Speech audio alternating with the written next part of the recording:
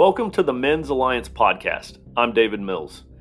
Men's Alliance is a growing movement out of Richmond, Virginia, where tribes of men meet in person weekly for an epic outdoor workout and a real-world devotion around a fire. We're bringing men out of isolation, out of their comfort zones, and into something real.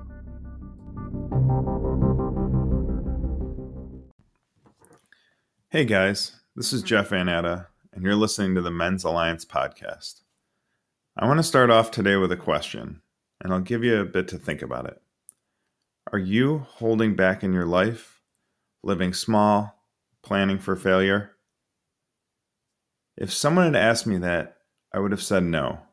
But two things happened over the past few weeks that proved to me it is a yes. A few months ago, I signed up for a Go Ruck Challenge. Basically, walk around the city of Richmond with a 20-pound backpack for at least 26 miles doing a scavenger hunt.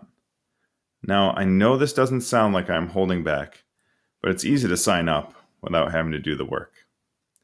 So a group of us who had signed up for the ruck decided we were going to do a practice ruck, and we were going about 12 miles. I got together my gear and thought through how I was going to strategically put weight in my book bag. I ended up putting in a 10-pound weight and filling up water bottles with water to hit the 20 pounds. My thought was, if I was really struggling, I could dump the water and reduce the weight in the bag. So I show up, and we were all talking about our gear and strategy of dispersing the weight correctly. I proudly stated my idea and system, and one of the guys looks at me and says, "Oh, so you're planning to fail?" Obviously, he couldn't see the brilliance in my strategy. But thinking about it later, he would have only seen the brilliance if I was failing and had to dump out the water. Thinking about it afterwards, did I lose out on an opportunity of not carrying my full weight? Did my team know I was planning to fail so that even if they needed help, they wouldn't have asked for it? Did I fail them by not standing up and showing I could handle the weight? Not in a macho way, but in the way you would expect a leader to lead. Now, a few weeks later, I had bought a weight vest with two 10-pound weight plates. I justified that because I need 20 pounds in my book bag.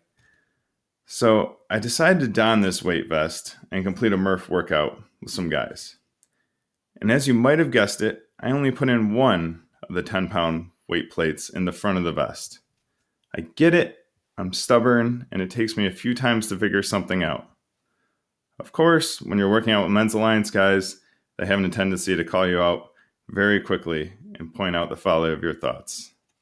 However, I thought it was reasonable at the time I did it. I didn't want to hurt myself. I was too tired to handle the full weight. These are the things I was telling myself. So as I was going through the workout, I realized I had made a mistake. The vest is made to hold two weights to keep it balanced. The vest was pulling and jerking with every step I ran, and I should have used the other plate to help keep it in balance.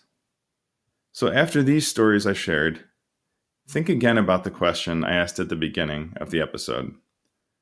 Are you holding back in your life, living small, planning for failure? No? Yes? Well, what about your walk in Christ?